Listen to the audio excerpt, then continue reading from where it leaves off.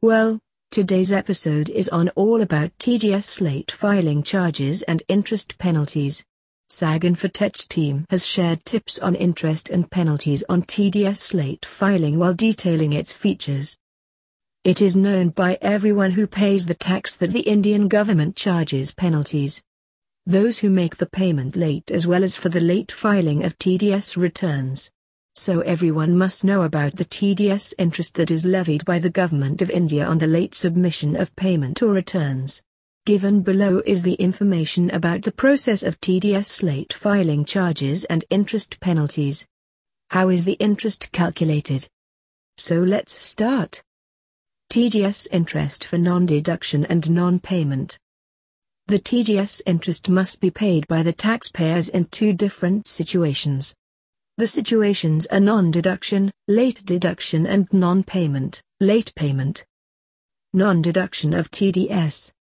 1% of the interest rate is applied per month from the mentioned deduction date till the actual deduction date.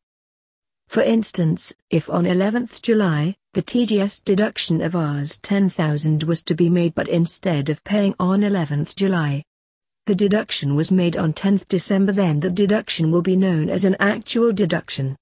In this case, for 6 months, 1% of the interest rate will be charged, that is from July to December. Non-payment of TDS. 1.5% of interest rate is charged every month if the TDS deduction is not made from the mentioned TDS payment date to the actual payment date. For instance, the TDS payment due date is 7th May for the 19th March TDS deduction. In this situation, the interest will be calculated from the 19th March instead of 7th May, if the TDS payment is done after 7th May. What will happen if there is a delay in issuing the ETDS statement? Section 234E of the Income Tax Act came into effect on the 1st of July 2012. According to this section, if the taxpayer exceeds the date of issuing the ETDS statement, then he will be charged a penalty of Rs 200. To know more about the penalties charged, you can read Section 271H of the Income Tax Act. Also, remember that the assessing officer will charge from Rs 10,000 to Rs 1 lakh if the taxpayer provides wrong details in the filed statement, like the wrong PAN number and taking more time to file the ET statement, that is more than 1 year. What will happen if there is a delay in issuing the ETDS statement? Section 234E of the Income Tax Act came into effect on the 1st of July 2012. According to this section, if the taxpayer exceeds the date of issuing the ETDS statement. To know more about the penalties charged, you can read Section 271H of the Income Tax Act.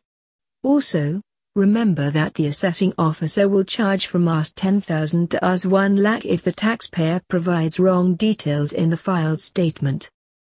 What to do to save the penalty? To save the penalty, one can easily file a TDS return free via ZenTDS e-filing software for 5 active hours. The utility is available on the website. What are the conditions applied for not charging the penalty if TCS/TDS returns are filed late? According to Section 271H of the Income Tax Act, the penalty will not be charged if a person files the TCS or TDS returns late, and this can only happen if the following conditions are met. Condition: the tax deduction goes into the account of the Indian government. TDS late filing fees and any interest paid must go into the account of the government. If the TDS e-filing is done within 1 year starting from the due date which has been mentioned for the same. Make sure you subscribe to the podcast so you never miss an episode. Visit our website for more informative articles at blog.saginfotech.com. Thanks for listening.